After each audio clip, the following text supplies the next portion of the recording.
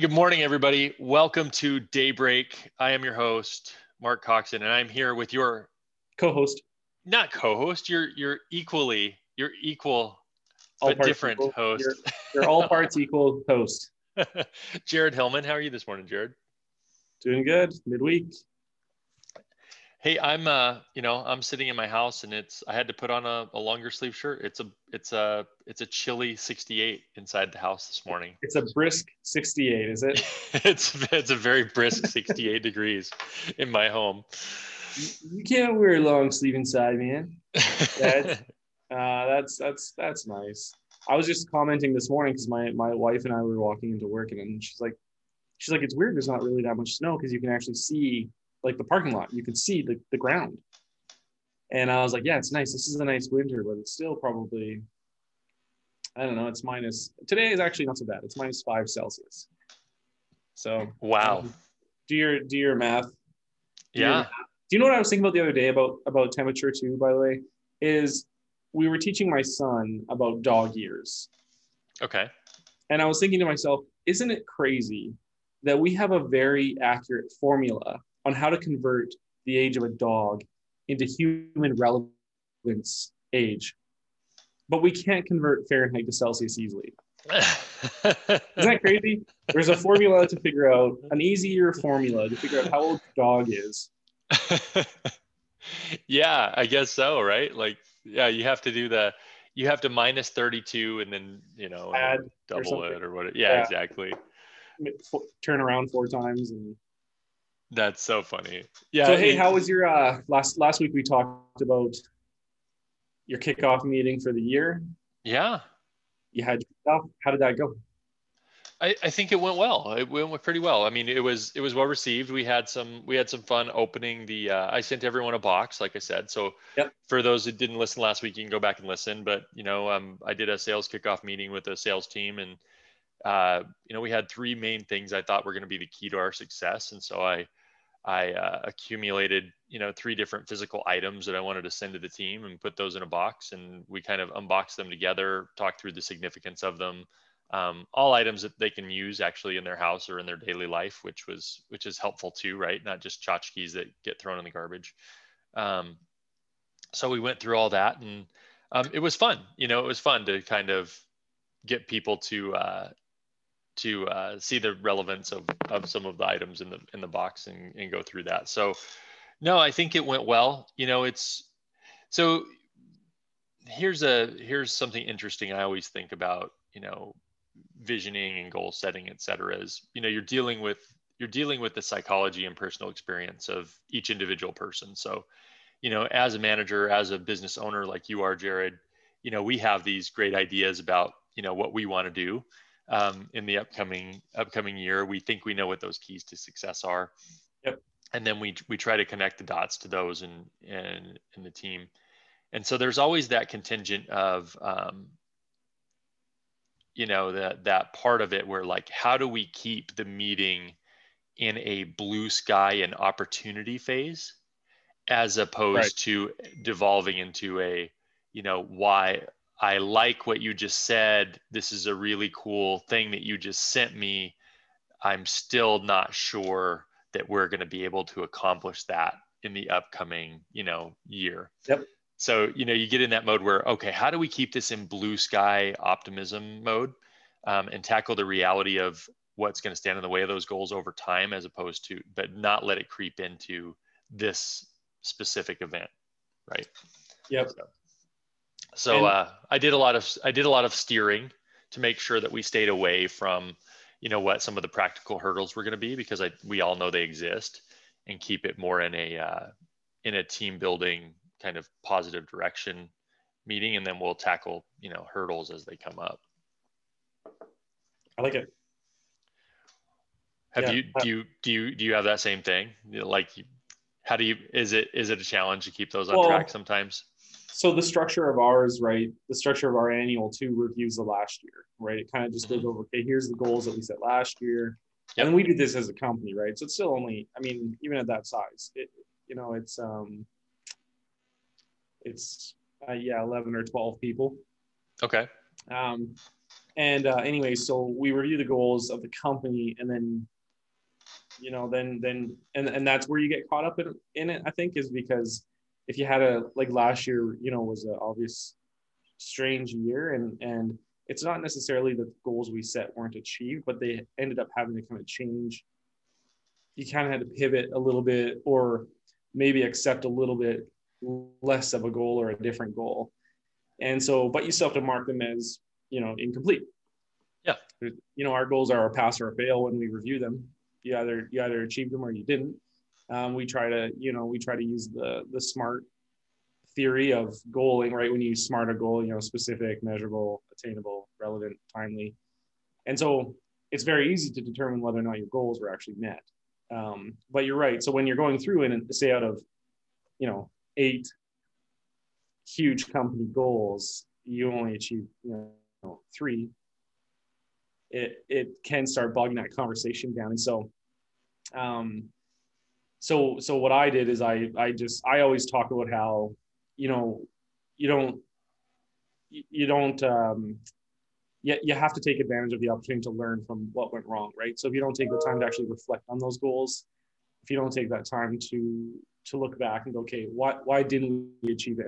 And you don't do it with a negative mindset. You just do it with an open mind. And okay, why did we not achieve that goal? What was the obstacle? Okay, how are we going to defeat that this year? If this happens. So that's what I do. I try to just, I'm very big on, have you ever heard the, what's the saying? I've never been wrong. I've only ever been right. And then there's times I've learned. Yeah. Yeah. Yeah. Uh-huh. Yeah. Yeah. I've heard that. I like that a lot. I mean, I like the idea of, accountability first. Like you said, you don't want to dodge the fact or sugarcoat the fact that you didn't attain something that you wanted to attain. Right. But I think part of what you said is important too, is that last year there was a world changing event, and they don't happen all the time. Yeah. There was something that changed the nature of the world, and the environment you set the goals in was no longer the environment that you were operating in. And that's so right. I do think there is some, merit to acknowledging that. And if you're really saying that your goals are SMART goals, that they are attainable, being one of those goals, the A in SMART, yeah. That you have to, I guess, restate the goal partway through the year at that point, right? Like if our goal was to grow 40% and everybody's shrinking 30% because of what happened, maybe our new goal is break even, and hopefully we can make that, right? So I think there's merit to doing that. And I don't think that's a cop out saying, well, we set the goal too high, I don't want to be accountable for missing it, so we're going to readjust the goal halfway through the year. I think there are certain situations where you have to do that. Well, in that same conversation is that your team, who should be, experts in their field, whenever anyone tries to change a goal, you should be challenging it, right? And so if you're challenging it legitimately enough, you should all come to an understanding that you're right. This is a world-changing event. There is nothing we could have done about it, but there are things we can do about it, and that's the one thing that we learned about last year, is that even though we did okay and we're still here, and we did fine last year, we're one of the fortunate ones. We realized that we didn't change enough to adjust to the new world, and that was one of the things, that was where we kind of made our mistake, is we just kept trucking along, business as usual, aside from the few inconveniences that restrictions and lockdowns have. Yep. But we didn't, and I'm going to air quote this, we didn't take advantage enough of the change that was in front of us to come out stronger than we did, Yeah. So. Yeah, I saw a great quote one time, I think on Twitter, and it wasn't a quote like a quote that was highly circulated. It was just some guy who had tweeted, and it said, our lack of vision is their business plan. And that always Yeah. kind of stuck with me, right? Like the corner that we're not seeing around, that's Yeah. the angle that somebody's using to take our market share or to take our customers. I like that And actually. and I really, yeah, it resonated with me because it makes you think, okay, am I ignoring a scenario or am I ignoring an opportunity based on history or some bias that I have that Yeah. everyone else sees, or that, somebody's going to see and use it to displace me. I also talked to an entrepreneur once, and I think I mentioned it on this show a while back, but I'll say it again. We participate in the Ernst and Young Yeah. Entrepreneur of the Year awards out here. We sponsor them, and as sponsors, we get to meet some of these business owners and entrepreneurs, and ask them some questions with the Ernst and Young folks as a Sure. panel for the judging process. And one of the gentlemen I talked to this year, he ran a health kind of like healthcare software company is what he does. Okay. And man, they're all over the place. They're all over the world. So when COVID struck, they had all sorts of problems. And in fact, in India, where one of their largest contingents is, they had a strict lockdown where nobody could go anywhere, and they actually had to have like the National Guard of India deliver laptops to the employees because they weren't allowed to leave their homes. So talk Jeez. about lockdown. We complain about lockdown here because we can't go eat restaurants. I mean, imagine you can't even go get items you need to do work in your house unless somebody delivers it to your door. It was pretty interesting, but his philosophy was very similar in that he said, um, I'm sure that somebody's going to put me out of business in the next 2 years, and I just have to make sure it's me. And Yeah, I've you heard. know, Yeah. just that whole idea of like, I need to be the one that kills and disrupts my own business model to create the new, so that whatever's coming down the pipe, I'm the one who's leading the charge on that. And it's just that it's the very interesting philosophy. I know Peter Drucker, management writer, wrote a whole bunch of stuff on this over time about, you know, um, companies have these sacred cows. They have these things that got them to where they're at, and they don't want to get rid of them. They treat them as these holy objects or these holy pieces of business that they can't change. And his quote on that was, sacred cows make the best burgers.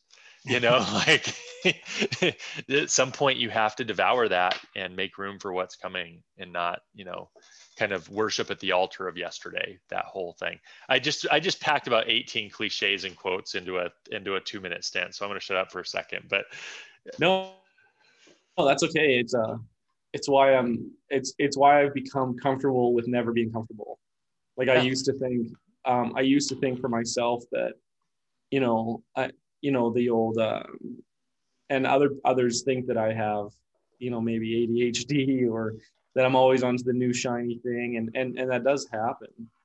But for the most part, the way that my mind works, and I think the way that most, visionaries and entrepreneurs and their minds work, is it's never good enough, ever. And it shouldn't ever be.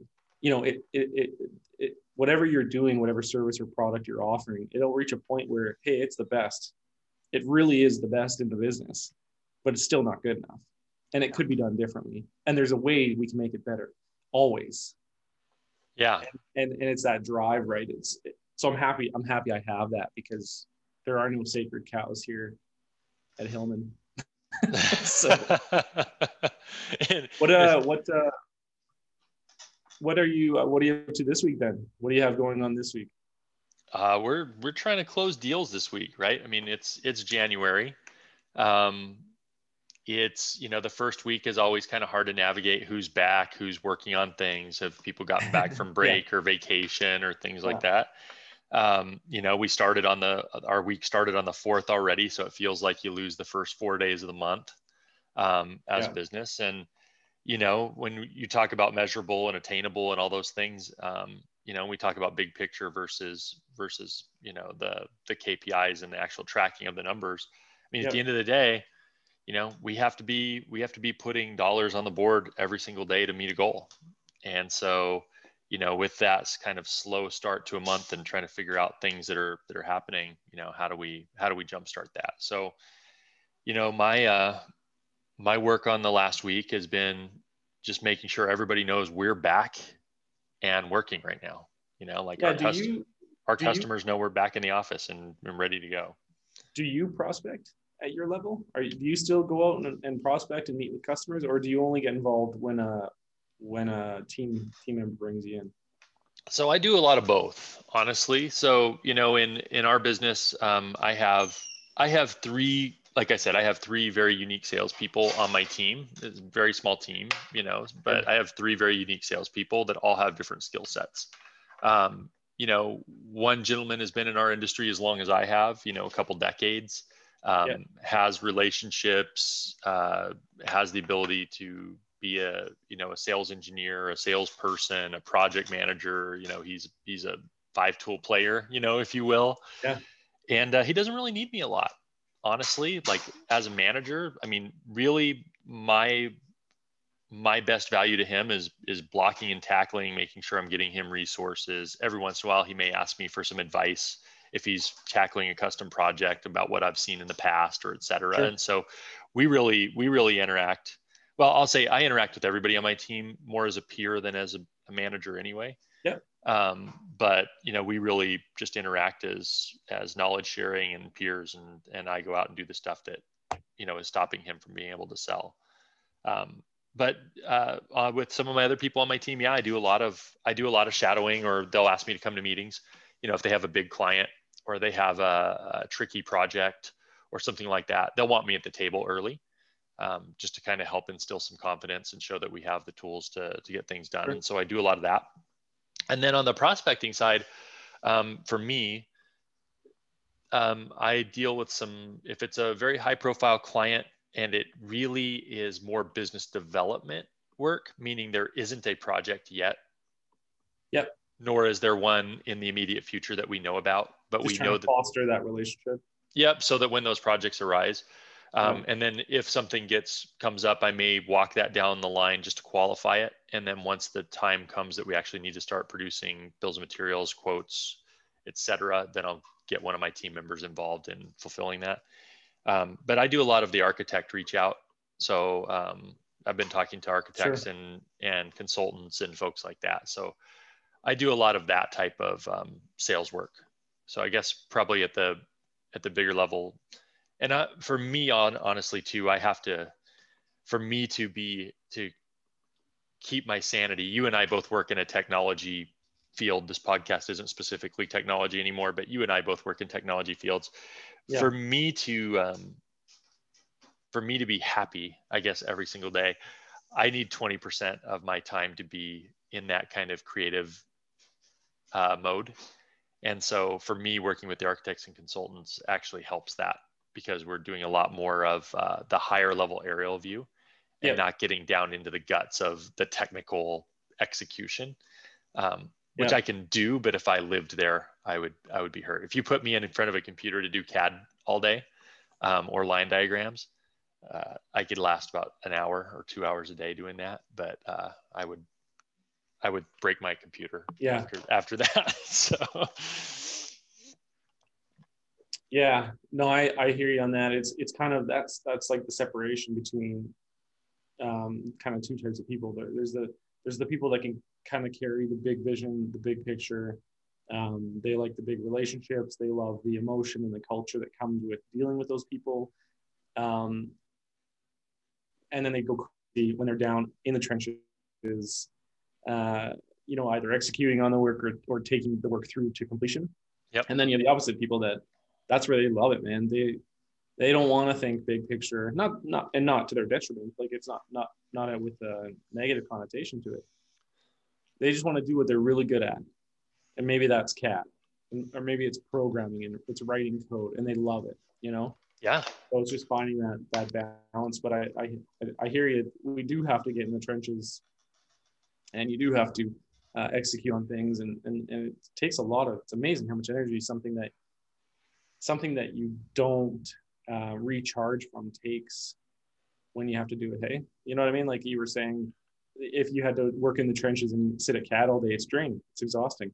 It drives you crazy. Yeah. But then when you're in those conversations where you're creatively problem solving with clients, you're in your you're in your flow, you're in your moment, you know. Yeah. But And for me, that's my space. Like that ideation space is huge. And it's funny because it's not that I don't like any of it. I mean, I used to draw a no, lot. I used to draw a lot as a kid. You know, mostly wildlife and things because I was a zoology major. So I'd go to the zoo and sit not and really. draw rhinoceros and lions and stuff like that. But honestly, like if somebody wants like a quick rendering, like I love going into SketchUp and throwing some walls up and throwing some things together, or putting together you know I guess a thought starter package that shows like different ways that we could use technology, or writing a narrative about the Yeah, journey through a space. Like those things I really like. It's just if it comes to, and I'm technical enough to know what's possible, and kind of what the main that's right. Yeah, components are that would go together in that way. So I can get it to kind of like this basic visual to get a client really on board with, hey, not only is it a good idea, but now I see that it's possible. Now I see it's not overly complicated, that it could be supported, it could be implemented in yeah. my space. And then at that point, you know, once I get to there, I'm kind of bored with it, honestly. You know, picking out which cables are going to be Yeah. used isn't fun for me, you know. So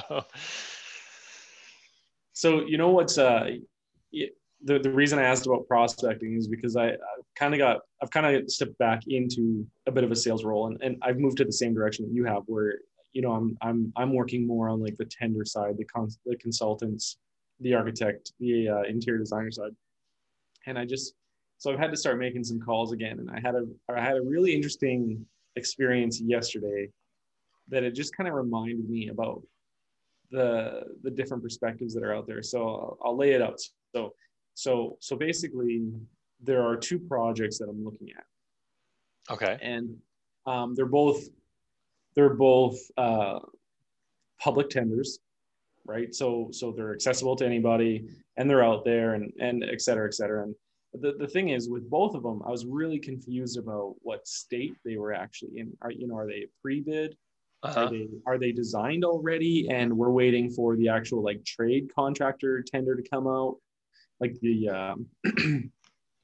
actual issue for construction kind of tender?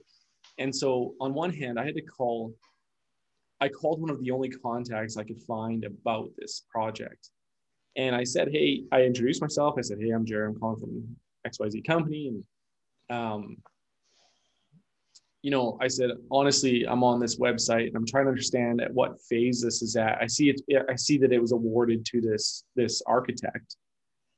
Do you mind if I ask the name of the lead at that firm that I could contact and speak to? So I'm not just going around in circles at this firm, right?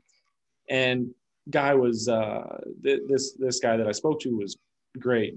He was helpful. He understood what I was after. He wasn't like shocked to hear from me. Oh, no. Yeah. No, it makes sense. Call so-and-so. And I was like, okay, perfect. And just super helpful. Right. The other hand, I do the same thing with another project, just trying to understand where this is at. Right. It's probably a project that I'm a little bit behind on. And so I'm trying to say, okay, have you guys already picked your design team? Okay. When should we see tender documents come out for the actual build of it? That's really what I'm trying to find out. And so I phoned another contact. It's the only contact I could find on the project. And this person, man, I same thing. I introduced myself. I kind of explained why I was calling, and she just sounded so alienated that I had called her. And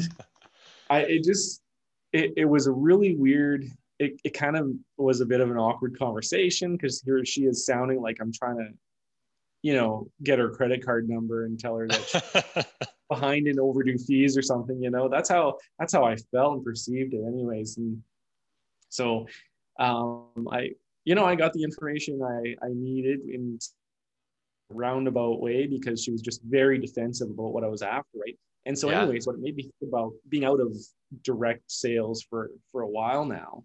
Yeah. It's crazy, the perception, the perception people have of what I would say are innocent cold calls like that. Yeah.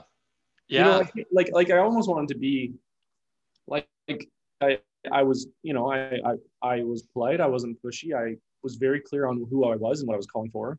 And, I almost wanted to say to this person, like, hey, you can relax. We're all here trying to we're all here trying to get business. We're all here trying to sell. Everybody sells something. And I'm just trying to find out that I'm just trying to make sure I'm speaking to the right person, Yeah. like just relax a bit. But it was just so I was going to ask you, if you have any experiences where you've cold called someone and it just was the most kind of awkward, alienating conversation, or that person took it on as if you had just assaulted their entire family. Yeah. So, okay. So I will say I had trial by fire, and this is a long time ago, but I had trial by fire on cold calling in 2000 and 2001. And in 2000 and 2001, I worked for a company called Direct Alliance Corporation.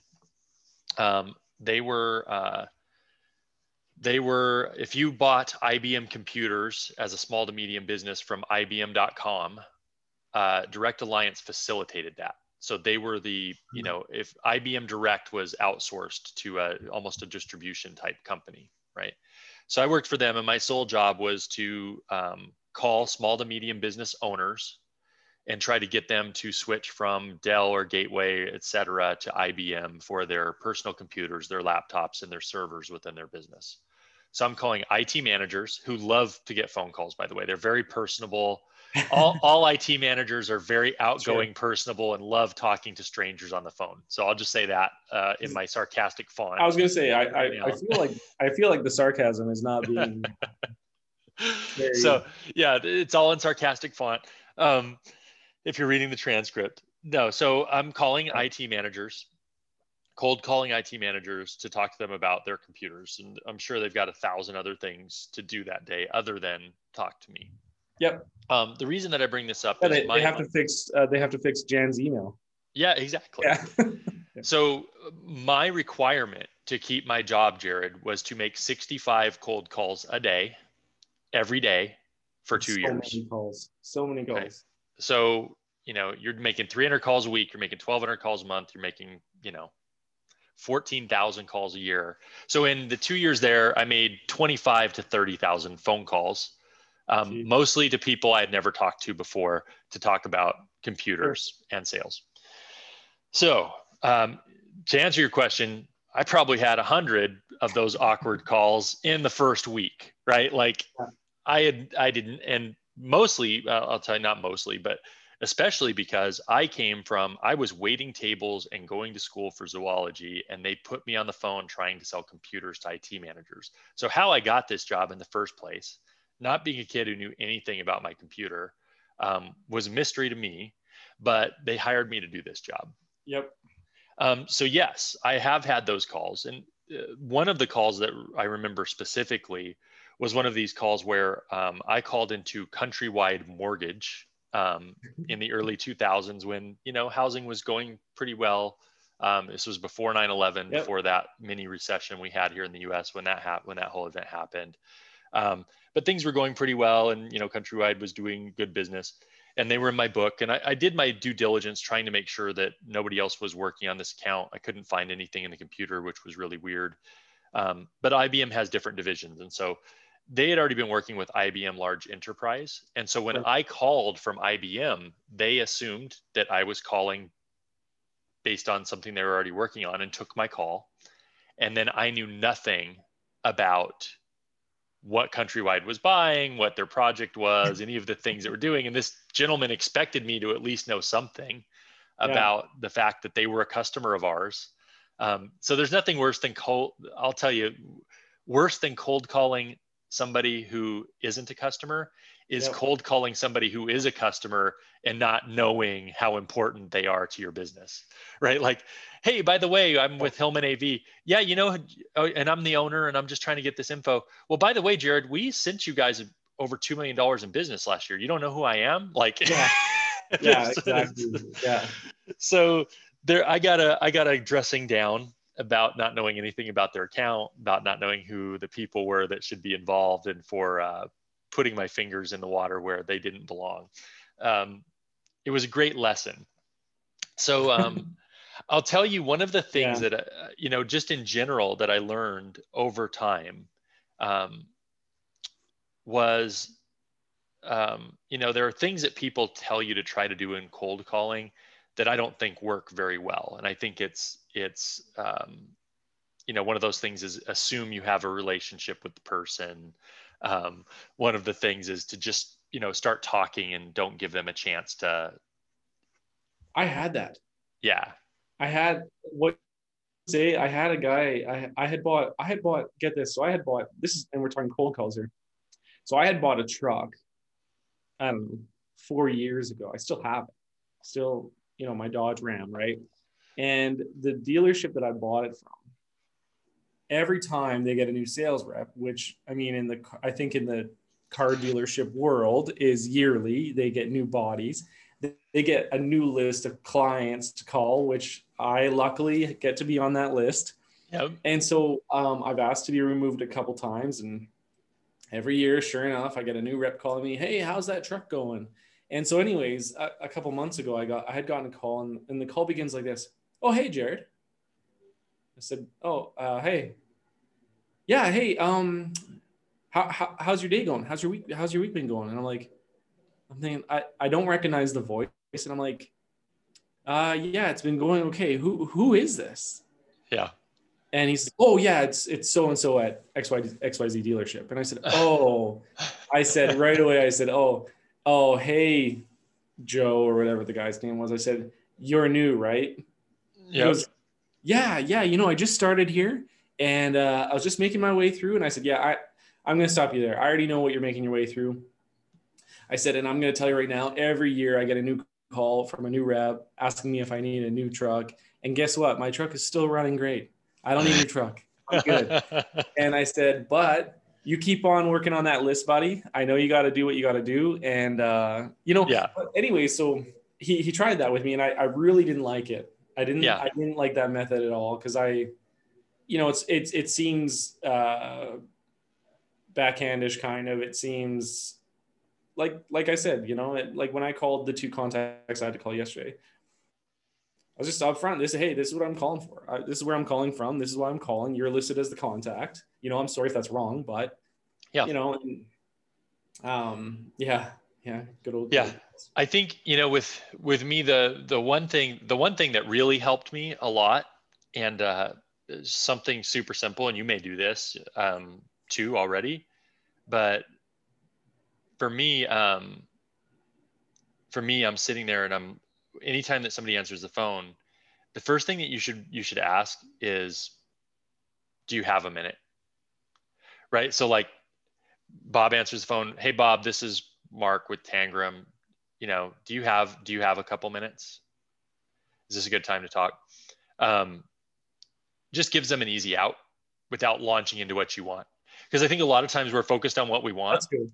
and Yeah, we don't give somebody, and so they're in the middle of something, they're doing something, and asking for that permission and letting them choose to either engage or not engage at that point in time is good. And I'll tell you, most of the time, people will give you the time.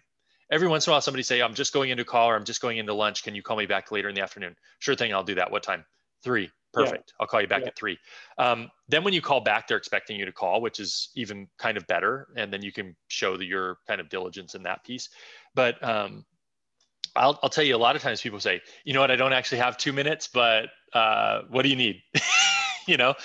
And so, to make it Yeah. brief, but you've gotten Yeah. permission to proceed. And I think, honestly, just that basic courtesy really sets people back a little bit. They're like, "Okay, I'm getting a choice. I'm getting a Yeah. choice." And then, like you said, just being very transparent about what you're trying to do. Like, "Hey Jenny, thanks for talking to me for a couple minutes. I'm going to tell you, I don't know where to start here, and I'm really looking on your help to coach me, because you're part of this organization. I'm not. You guys are working on this That's right. project. You guys are working on this project for XYZ, and Yeah. we're a vendor that does work with those projects, and I'm just trying to get to the right decision maker within your company. I'm not selling. I just need to get some more information based on this, this tender that you guys put out. Who would I get in contact with?" I mean, that quick, transparent, like, "You're helping me, I'm in your good graces, Yeah. If you have time, do you have time to talk about this? Like that methodology always, I mean, typically seems to work. Every once in a while, you're going to get a sticky, like a squeaky wheel, Yeah. or you're going to get somebody that's resistant. Do they just don't want to talk?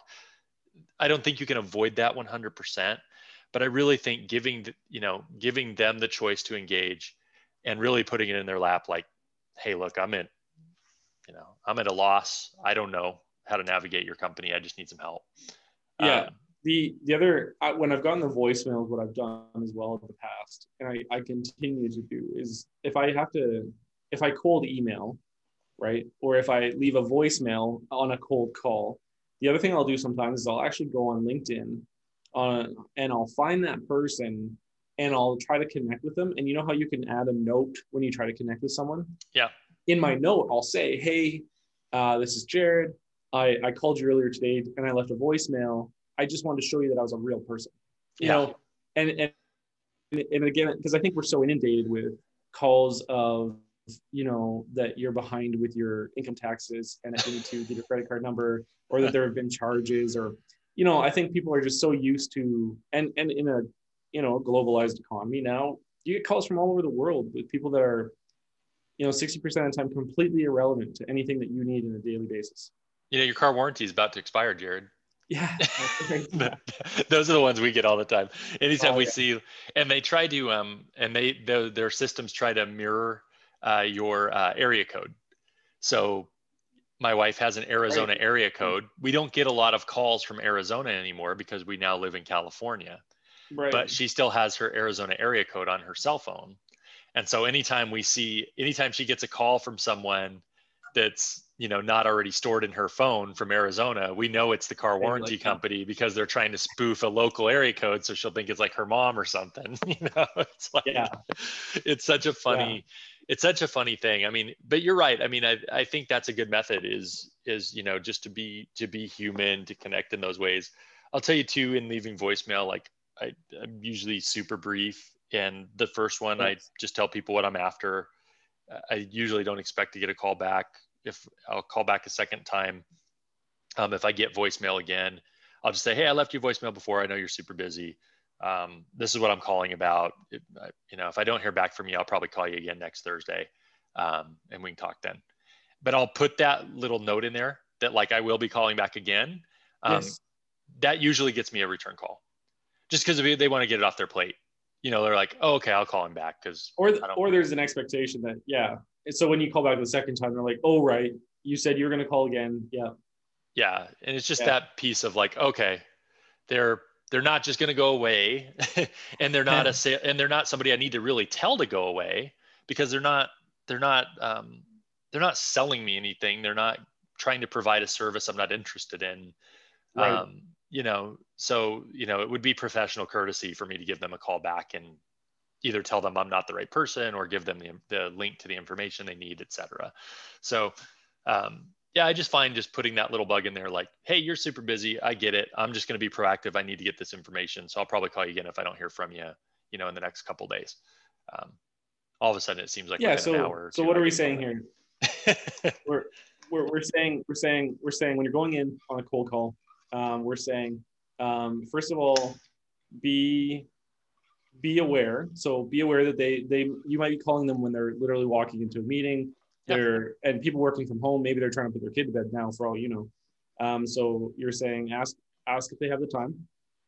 We're saying be sincere and transparent. Hey, this is why I'm calling. This is how I got your information.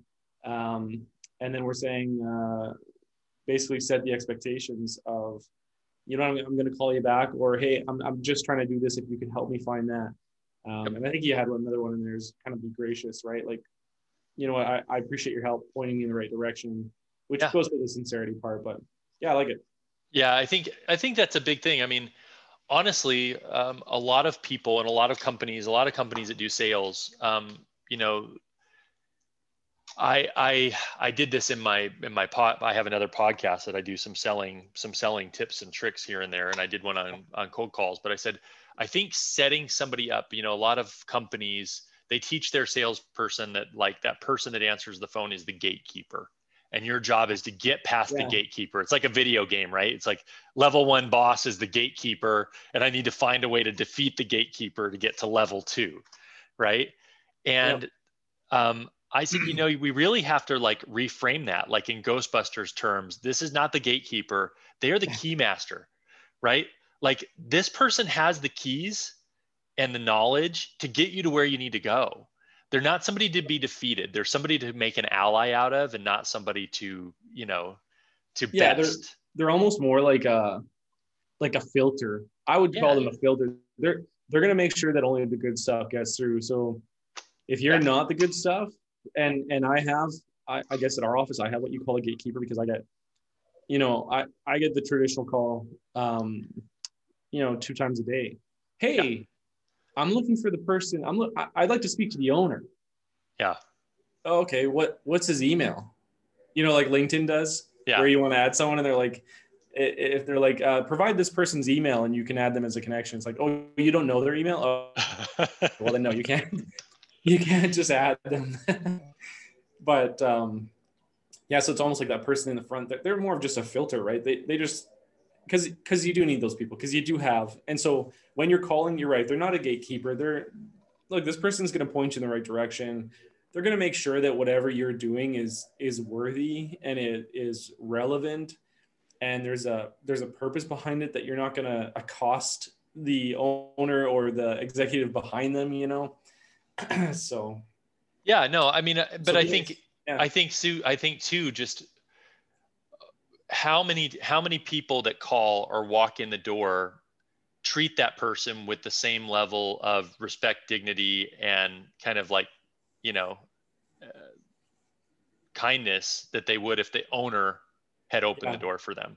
That's right. Right. And so, you're dealing with folks that some people see. I mean, unfortunately, people, some salespeople see the administrative assistant or the receptionist, or they see them as below them somehow, Yeah. in role, and they treat them that way.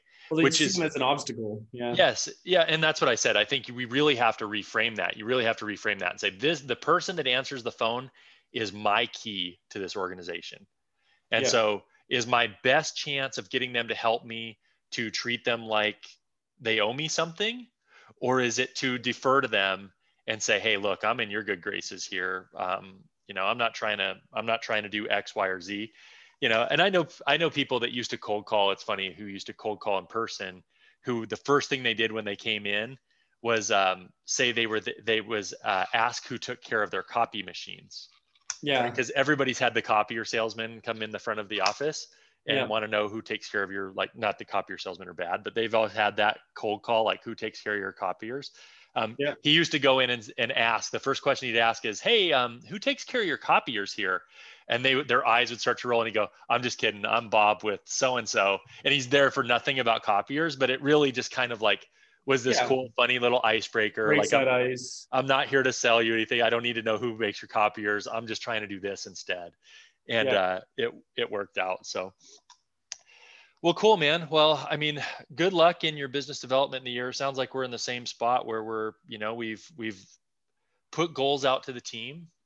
We've had some good, energy around what we want to do this year. And now we're out there in the trenches trying to work alongside everybody and make things happen. So, good luck with that. Hopefully my experience has helped a little bit for people. It'll be good experience. It's good. It's good for me to get back out there. So cool.